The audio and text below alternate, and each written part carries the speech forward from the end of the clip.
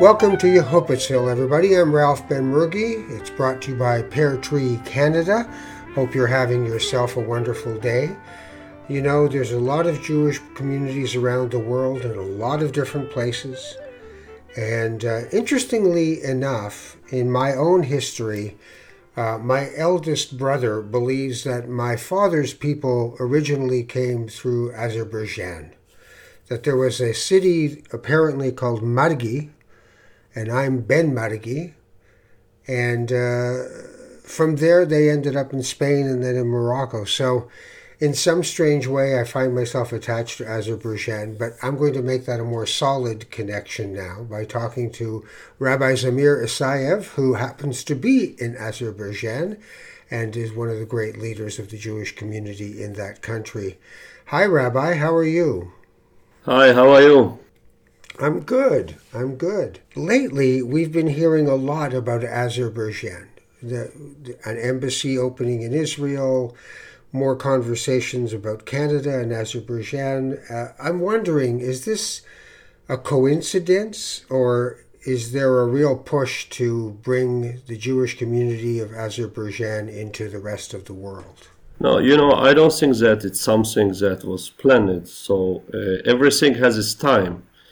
So I think that the time of to know about the Azerbaijan lifestyle, the Azerbaijan multiculturalism that we are living here during the hundreds of years, and it's very important to know about this and to learn from this, because for example, I was born in Baku in Azerbaijan, and my people, my community, Mountain Jewish community, are living in this area maybe 2,000 years from the times of Babylon.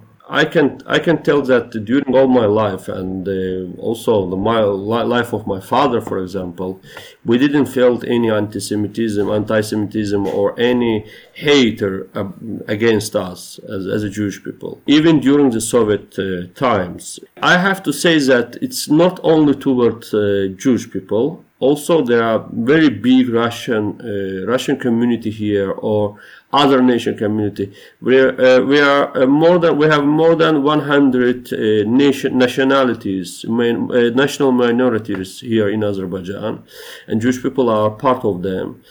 So Jewish people feel ourselves as a part of the Azerbaijani society. That's why we're very grateful to our homeland. We want that the other Jewish communities and other countries will know about the truth about the Azerbaijan, because a lot of lies are in the world media against Azerbaijan. You know that Azerbaijan has a big conflict with Armenia that finished with the Second Karabakh War, when the Azerbaijan liberated his territories from the occupation. During all these years, there is a lot of lies in the press, in the world press, against Azerbaijan. That's why the Jews of Azerbaijan decided to explain the truth about Azerbaijan and to give people know what is Azerbaijan really. So you're painting a wonderful picture of a very tolerant country doing good things. And I'm wondering, why is Azerbaijan different that way? Where does that tolerance come from? Our president says that you know that Azerbaijan is very rich with oil and gas. It's a very rich country. But I think that the most important things that we have, it's more than oil or gas or anything. It is our multiculturalism, because I think that this is the character of the Azerbaijani nation. Everybody are brothers, and all our neighbors. It doesn't matter which language they are speaking and which nation they have. They are our neighbors. We have to live in peace with them. They are our friends. If you learn it, if you learn your children, of course they will build such society in the future. Paint me a picture. How many Jewish people are there in Azerbaijan? We think that we have more than 20,000 people in Azerbaijan. Most of them are living in Baku, Part of them are living in Krasnaya Sloboda village. It's in the region of Kuba. It's 150 kilometers from Baku. It is the only absolutely Jewish settlement in the world. Shtetl. What does it look like? How does life go on in that shtetl? Is river is crossing. You're crossing the from the river, and one side of the river is the Muslim part of the city. The other side is the Jewish part of the city.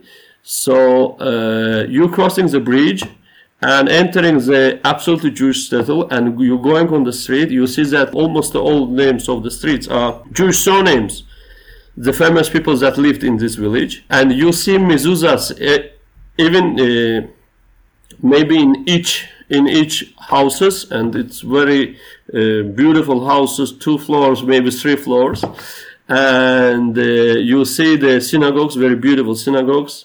The only mountain Jewish museum that was built 3 years ago. It's a wonderful thing. It's a wonderful place. So the government are taking care not only for the present of the national minorities, including Jews, also for the future of them, to keep their identity. The Jewish identity. What I'm wondering, in Baku and in this wonderful village you're talking about, when tensions between Arabs and Jews, between Muslims and Jews happen in Israel or any other part of the world, how do the two communities, the Muslims and the Jews, how do they cope with it in Azerbaijan? Each journalist are asking me this question. Of course, the situation is very interesting. First of all, I would like to say you that Israel is one of the biggest allies of Azerbaijan during the 30 years, and Israel helped Azerbaijan and helping Azerbaijan with everything, including the military things, weapons and the military technologies. So I can say that if you remember, on 2021, it was the last big operation in Gaza, if you remember it. Not in the summer, but before it. At that time, I can say you that the Israeli embassy in Baku received a lot of telephones and messages from Azerbaijani people that asked them how they can join to IDF to help Israel. Because you know that during the war, a lot of Jewish people that are living in Azerbaijan, are citizens of Azerbaijan, joined to the army, go to the army as a soldiers. The very famous Azerbaijani national hero, his name is Albert Agaronov. He's a Jewish guy that was killed on 1992. He was a tank commander. And he's a national hero of Azerbaijan, and they have very respect to him, the Azerbaijani people. So they look at us as their brothers, as their neighbors, and as part of their society. So it was very amazing when we received it as a Jewish community. We have received a lot of telephones, a lot of calls from the ordinary people, and telling us that they are with us, and they are ready to help us with everything. So even they are Muslims. I understand that they are Muslims also. Even they are Muslims, but they know exactly. They know who are their friends. And they are not the things that is going on between Israel and Arabs are very have to be involved here in Azerbaijan. All right, so far it sounds like paradise. Are there any problems in Azerbaijan? Because right now I'm feeling like, when do we move there? It's all perfect. There must be some things that aren't going quite the way you would like them to. Azerbaijan has a big problem now, is not inside but outside. You know that it was, as I said, it was Azerbaijani, 20% of Azerbaijani territory. The international recognized territories of Azerbaijan was under occupation of Armenia during 30 years. On 2020, Azerbaijan made an offense and liberated them. there is still problems on the border between Azerbaijan and Armenia, also inside of the Karabakh region, that Armenians are living there, and Azerbaijan are ready to give them the Azerbaijani citizenship and everything, every convenience. There are claims that if Armenians that are living on that area will join to Azerbaijan, they will have problems because they are Armenians. So we are proving that if the Jewish people don't have any problems with Muslims, of course any other nation will not have. So Jewish people are proof, and other nations are proof that Azerbaijan will not have any problems with any national minorities, including Armenians, because Azerbaijan has no problem with any nation. So, all right, let me ask you something about, you talked about Ashkenazim coming during pogroms, but you're Sephardic, Yeah. and I'm wondering, what's the mix? Is there still an Ashkenazi presence, a big one, or is it mostly Sephardic in the way that the Judaism is done? I will explain you. As I said, for today we have more than 20,000 Jewish people here in Azerbaijan. But before the Soviet Union collapsed, we have more than 100,000. So most of them were Ashkenazis. If we had 60,000 Ashkenazis here in Baku and 40,000 Sephardic in Azerbaijan. The Ashkenazi community came here only 100 years ago, and they came here as engineers, doctors, lawyers. From it was a very, very big wave of the immigration of Ashkenazi Jewish people. Ashkenazi people came. It was after the Kishinev pogrom on 1906. It was very, very, very harmful Kishinev pogrom in Kishinev in Moldova, and after this they have decided, and they wrote each other letters, inviting each other, their families, that come to here, and you will not see any problems. It's a fantastic place here. So before the Soviet community Soviet Union was collapsed, we have more than 100,000 Jewish population of Azerbaijan. Today it's about 20,000. Most of them, of course, are Sephardic now. And we have in big enough Jewish community. We have three major communities here in Azerbaijan. It's a Sephardi mountain Jewish community. It is Ashkenazi Jewish community, and it's Georgian Jewish community. The people that moved from the Georgia to Baku. So these three communities was active during the old Soviet Union and until today. As I said, that we have more than 100 children in our school. We have another school. We have two schools. Okay, but wait a second. You got 100,000, and you get 20,000. So you lost 80% of the Jewish population. Where did they go? Most of them to Israel. When the Soviet Union was collapsed, all the territories of Soviet Union was very terrible situation, economic situation. The people didn't have basic things to eat, to get basic products, and that's why it was some of them because of the economical reasons, some of them because of the Zionist reason, and they moved to Israel. Part of them moved to the United States. In your country, in Canada, a lot of people that came from Azerbaijan. But were they mostly the Ashkenazi who left? Yeah, mostly Ashkenazi who left. Right. So the Ashkenazi came at the beginning of the 20th century. After the Soviet Union collapsed, they went off, and the original population of Sephardic Jews stayed. Is that right? Yeah, absolutely. Right. So you have a lot less people, but you're the original people who were there for hundreds of years. Yeah, does that make sense? Of years. Yeah. Right. So that's why, in my own family history, there's a good chance that my father's people came from where you are right now.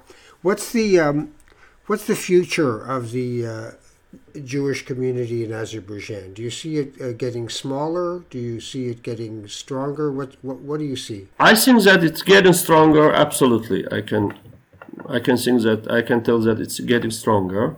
What is for me, as a rabbi, what is stronger?